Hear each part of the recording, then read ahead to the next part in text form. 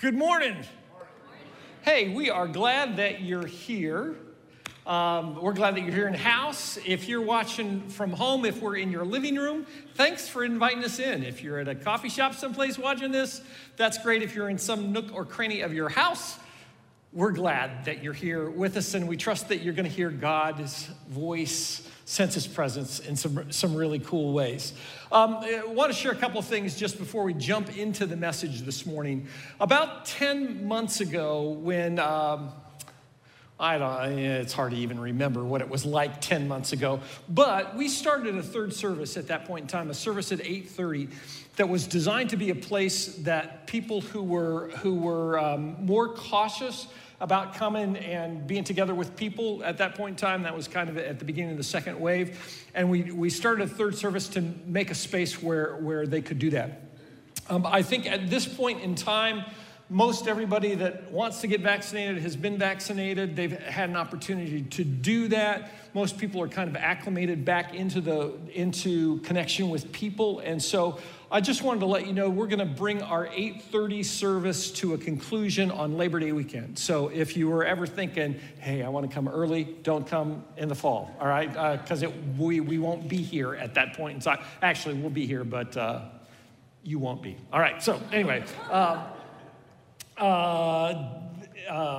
Yes. One of the other things that just as we've reflected about one of the impacts that we didn't anticipate is that with that 8:30 service, most of the people who've been coming to 8:30 service have been in the senior phase of their life, and we miss having them with us. I think they've missed having connection with lots of younger people, and we've missed seeing their example, and so that's going to be a really cool thing. We're glad about that. Our mission at North Point is that we would help all people move towards a life fully devoted to Jesus. That all people would move toward a life fully devoted to Jesus. That's why we exist. That's what we're about. Our vision in terms of how we're trying to live that out right now is this sense that everybody who would call North Point home would regularly be seeing how Jesus is working in their life, and that they would be sharing that in their sphere of influence, in their world, in their connections with people. We've been sharing videos periodically of people talking about how Jesus is working in your life. And if you haven't made a video, we want you to do that because it's really, really encouraging to everybody else, and it helps you think, how is Jesus working in my life? We've got kind of a unique one this morning, so take a look on screen as we hear another one of those stories.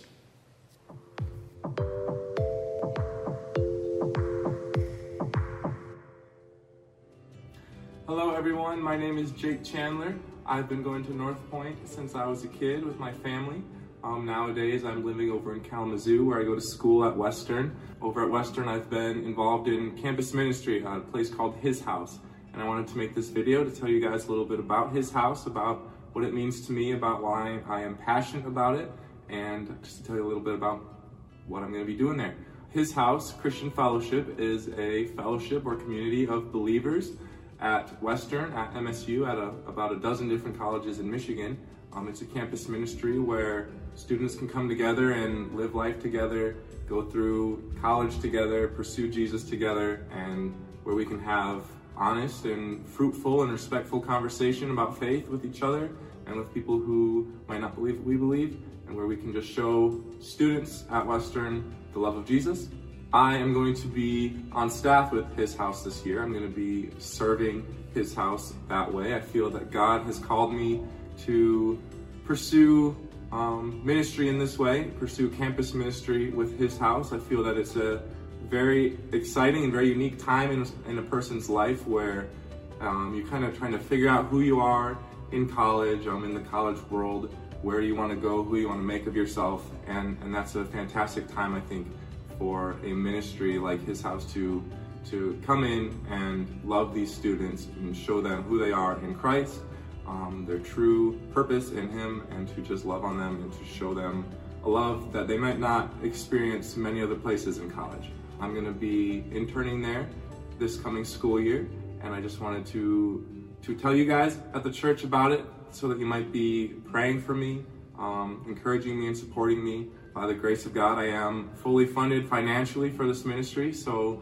we can celebrate that, but I could never have enough prayers, never have enough support and encouragement. I'm very excited about what God's going to do this year at Western, at his house. Please be praying that he would be working in the hearts of the students here, and in the hearts of those I'm going to meet and encounter, and be praying for me that I would be filled with wisdom and knowledge and boldness to share the gospel of Jesus to the best of my ability this year. Thank you very much. Isn't that cool? We think Jake's story is really cool. This is Jake and his brand new wife, Michaela. Thank you.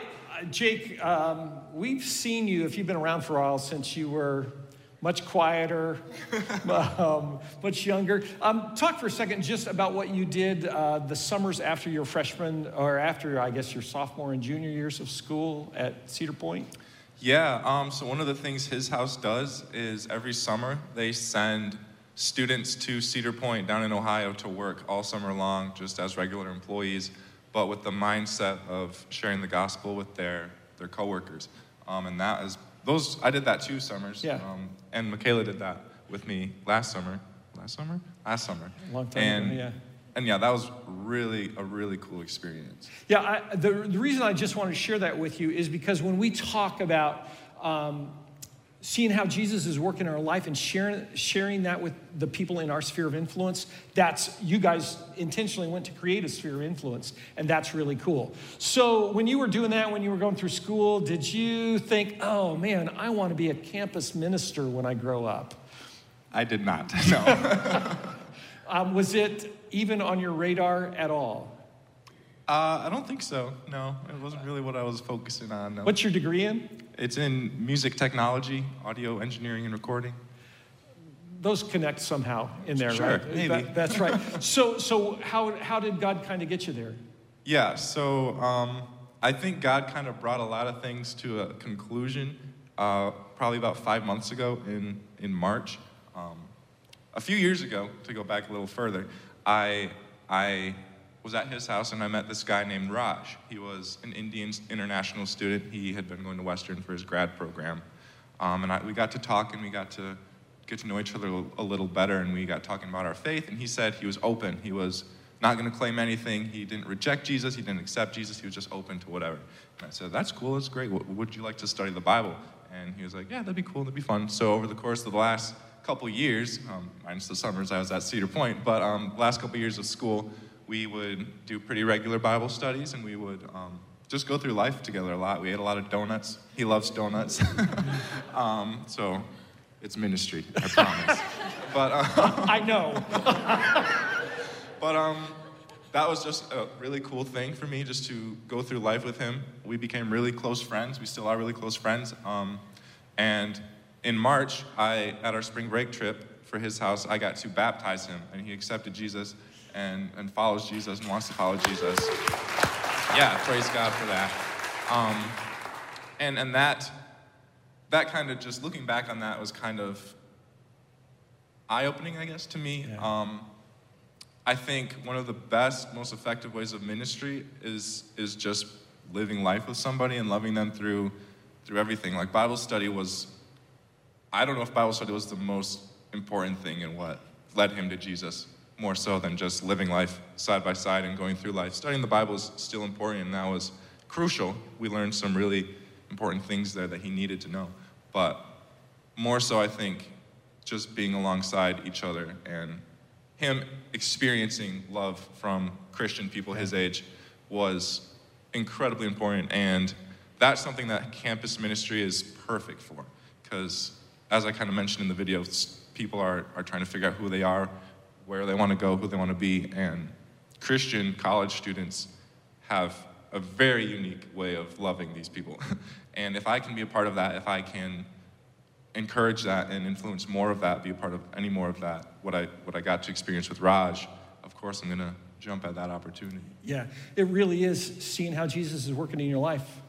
and sharing that with the people who are around you. We're going to pray for Jake and Michaela, and I want you to kind of memorize their faces, come back to this, and continue to pray for them, because this next year is really, it is a year of ministry and training, but it's exploratory too. It is this sense of, God, is this what you want me to do with my life? And that's a big deal. To do that's great. If God leads him in some other area where he's sharing Jesus in a different sphere of influence, that's great too. But this is one of those years. So let's just spend some time praying right now for Jake and Michaela. God, thank you so much for Jake and Michaela. Thank you for the way that you have worked in their lives. Thank you, God, for their families, for their parents, for Mike and Lori, for Dave and Kathleen, and God, for all of the youth coaches and teachers and people who have poured Jesus into them over the years. God, we ask for your protection of them in this next year, for protection of their brand new marriage. God, that you would open up the doors for them to be able to minister individually and together to college students. And God, that you would bless them, that you would just put your hand on them in incredibly cool ways. Give them guidance, Lord.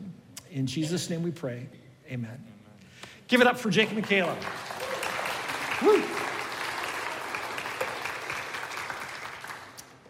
Hey, if you've got your Bibles, take them out. And I'm smiling because I'm looking at what time it is. Really, really short message coming today, okay? Take out your Bibles. Oh, thank you, Vic. Thank you. Take out your Bibles, turn to Matthew chapter 7. We're going to start in verse 7. We're in this series called Crazy Talk. Jesus teaching in the Sermon on the Mount, telling us crazy things that are revolutionary. And we have this idea that when we embrace the crazy things that Jesus said, he will change the world. He'll change our world. He'll change the world around us. And we're going to look at two particular thoughts this morning. I'm going to start in verse 7. Jesus said, keep on asking and you'll receive what you ask for. Keep on seeking and you'll find. Keep on knocking and the door will be open to you. For everyone who asks receives. Everyone who seeks finds.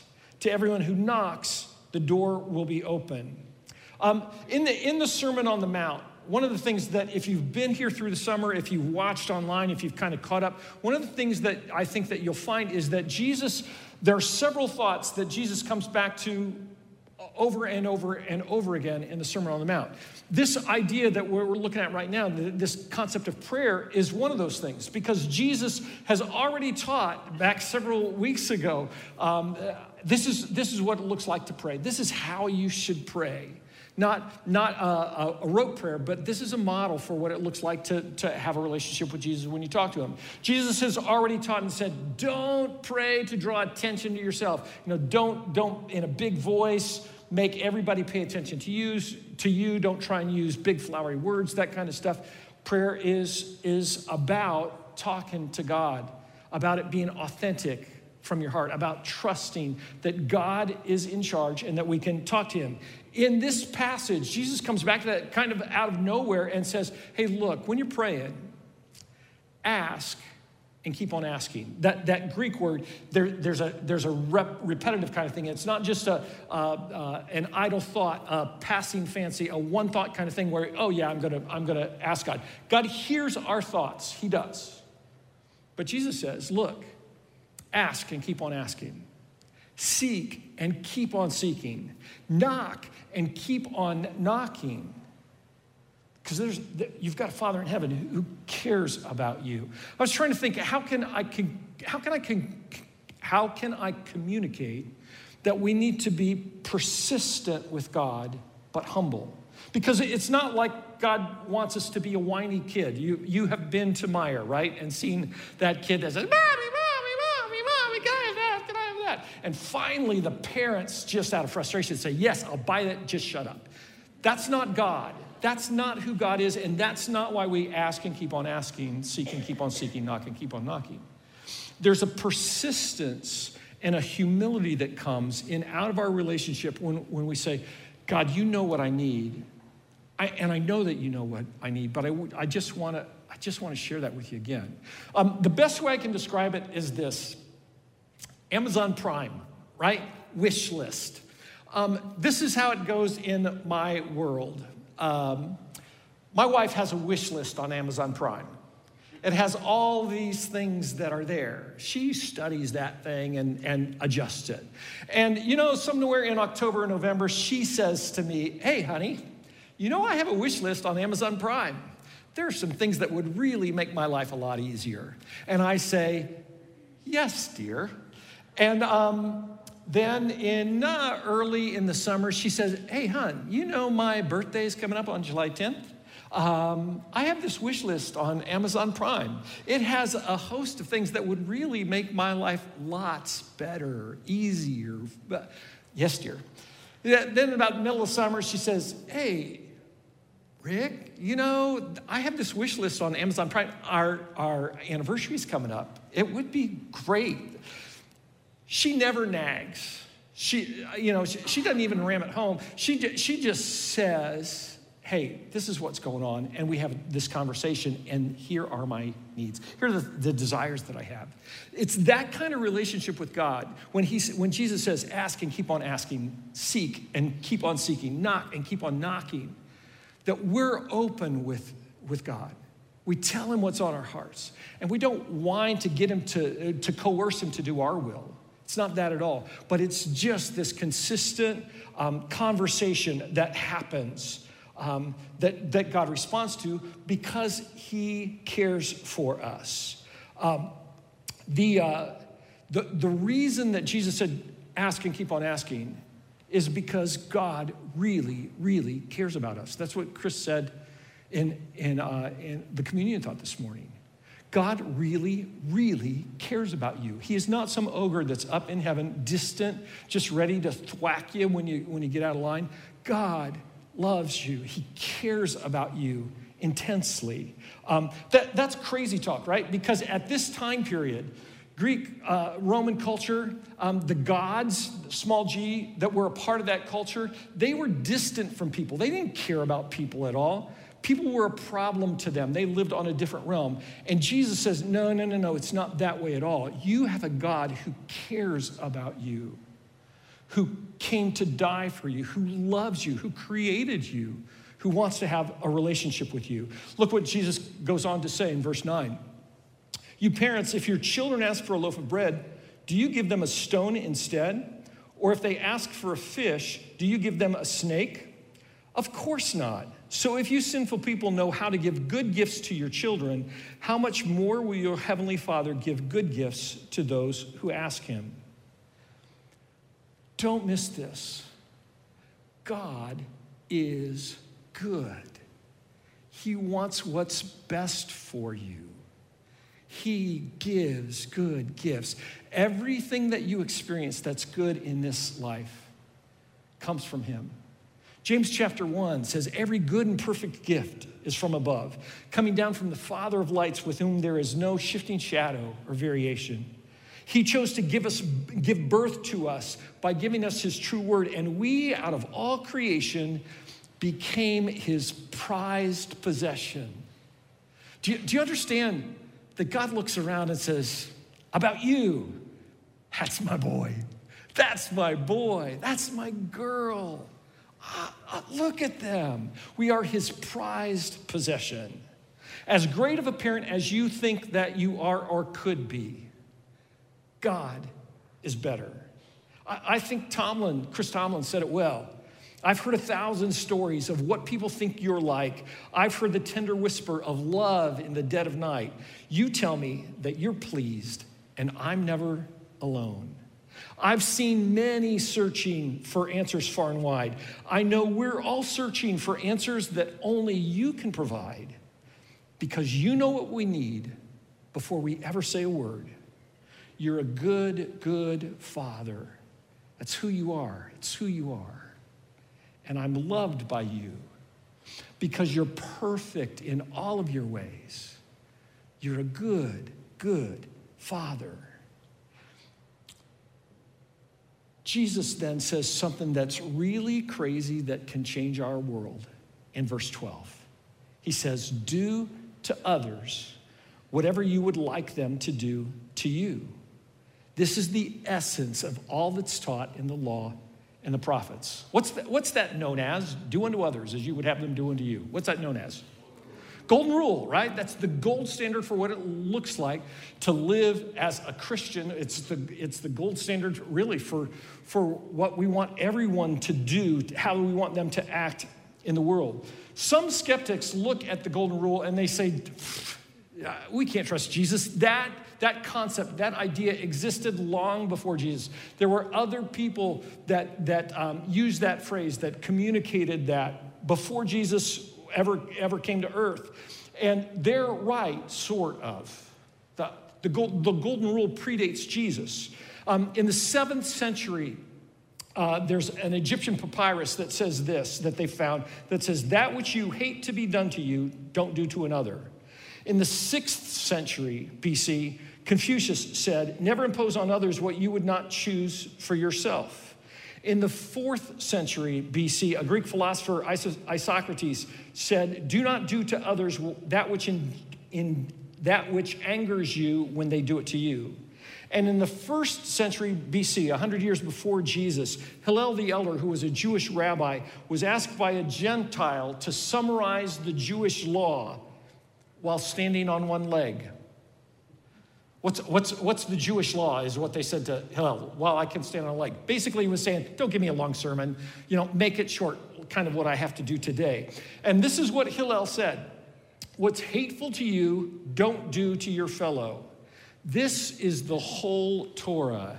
Everything else is just commentary. Hillel said, what's hateful to you, don't do to your fellow. That's everything.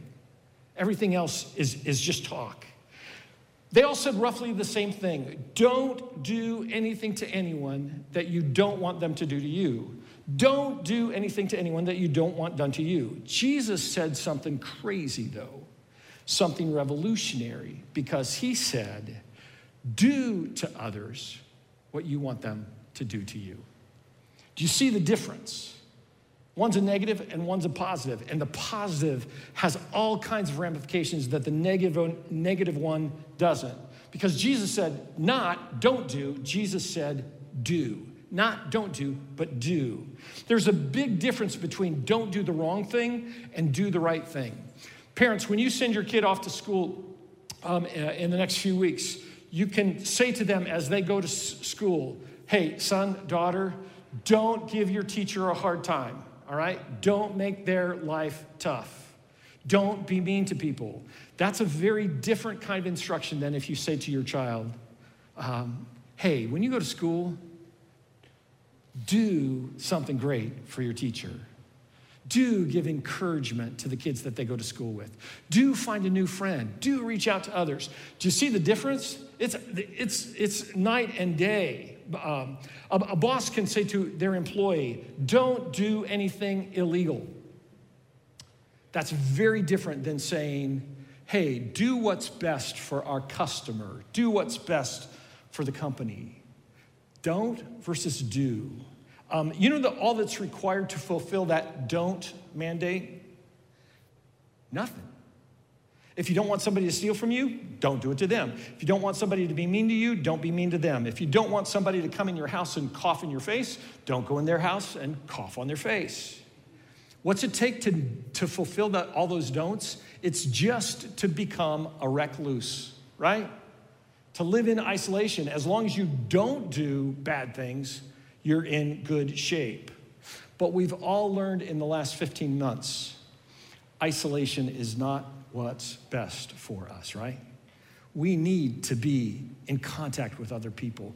We need to interact with them. And Jesus says we need to do to others those things that we wish that people would do for us. Where's the focus in that don't version of the golden rule? It's on me. It's on what I want. Everything is measured by what I want. If I don't want it done to me, I'm not going to do it to somebody else. Where's the focus in what Jesus said in do to others? That gold standard? It's on others. Do to those people what you would love for them to do to you. The focus is on others. The focus on others is driven by the motivation in our heart for people, not for ourselves. If you're looking out for number one, if that's what you want, it's easy to say, if I want people to love me, if I want people to accept me, if I want people to forgive me, then I'm going to love them and accept them and forgive them. But Jesus said, no, love others first. Accept them. Forgive them. That's what you want. So extend that to others. The golden rule is not selfish, it's selfless. The golden rule is not a way to manipulate people and to get them to do nice things to you. The purpose of the golden rule is to release the glory of God into our world. That's what he calls us to do. When we treat others because they're made in the image of God, because God has put his thumbprint on them, when we treat people that way, the glory of God comes down into the world and shows the world who God is in an incredible way, that every person has incredible worth and value. People weren't put on earth to be supporting actors in my life story, right? We can't live that way. It's God's story, and each person has value. Each person is of immeasurable worth to God. Jesus says, do what you would love to have happen to you. Do what you've already experienced through Jesus. If you've already experienced grace and peace and mercy and love, forgiveness, extend that to others as well, even if that doesn't change the way that they respond to you. Understand this, the golden rule doesn't come with if qualifiers. Do unto others if they're worthy of your love. Do unto others as long as they don't hurt you. Do unto others, there are no qualifiers on what Jesus said. If they deserve it, if they're nice, if they look like you. So I know some of you are thinking right now, wait a second, if I put this into practice, I'm going to be taken advantage of. I'm never going to get ahead. I'm never going to make it in my career. I'm going to be treated poorly by my spouse, by my kids, by whoever. That may work for you, preacher man, but you don't know the people in my life, right? It's easy to think that. The question, though, is, do we trust Jesus or do we trust ourselves? Jesus said, do to others, treat them the way that you would love to be treated, but do it because that's the right thing to do. Jesus said, you know what, this sums up all the law and the prophets. It was similar to what Hillel said, and similar to what Jesus said when he was asked, what's the most important command? Love God with all your heart and soul and mind and strength, and love your neighbor as yourself. Lots of similarities there in what Jesus says. Everything hangs on this idea of the way that we treat people because of what Jesus has done in our life. You know the golden rule. When you walk out of here, you'll be able to say, yeah, do unto others as you would have them do unto you. We know it. The question is, will we put it into practice? Will we live it out on a daily basis? If you're serious about following Jesus, let me just challenge you. Write it on a flashcard. Write it on a 3x5 card. Put it up in your bathroom so that when you wake up in the morning, you see that and you go through your day thinking, do unto others the way that I would like them to do to me. I'm going to treat people that way. I'm going to treat people that way. J.C. Penney, when he launched his chain of stores, when he retired, there were 1,700 stores in the J.C. Penney realm. Every one of those stores had a plaque. A governing principle in those stores was the golden rule. We have to think about it all the time. If we lived out the golden rule, there would never be a need for marriage counseling, right? It wouldn't happen. There would never be a need for conflict resolution because we would see what others need, and think of them before ourselves. If every follower of Jesus were living this out, the glory of God would be so present in the world around us that the world would look and say, behold how they love one another. I want to be a part of that. Let me be clear about one thing before we close. It's this. The golden rule is not a secret treasure map for how you get to heaven. The golden rule is not the way that you have a right relationship with God. If I just treat others well, everything's going to be right with God. That's not true on two levels. The first level is this. We can never live out the golden rule consistently, day in and day out. We're always going to fall short of that. The second reason why why it's not that treasure map that leads us to heaven is because I just lost my brain went someplace else. Sorry about that. God doesn't judge us on a scale of good versus bad. He doesn't keep track to say, oh, you did this many good things and this many bad things, therefore you're good enough. That's not how God works. The only way we can have the right kind of relationship with God is through Jesus, through experiencing the forgiveness that comes because Jesus went to the cross for us. That's what we celebrated in communion this morning. We live out the golden rule because of what Jesus has done for us, because we've experienced forgiveness and grace and mercy and peace.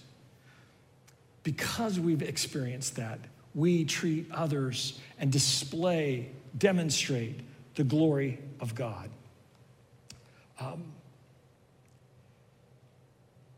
If you know Jesus, if you see him working in your life, the challenge today is to begin to think this afternoon, in your home, when you go to work tomorrow, how would I want to be treated?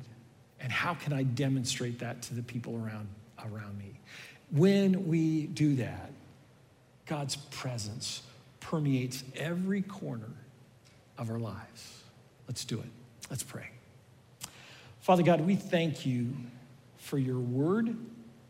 We thank you for the opportunity that we have to study it and to hear the voice of Jesus. God, we thank you that you're working in us and doing things that change us from the inside out. Lord, we struggle. We struggle with how we treat people. We don't always do it right. And God, we just ask that you would help us, that you would help us be proactive, that you'd help us see needs around us, and that we would let people see you in us. In Jesus' name we pray. Amen.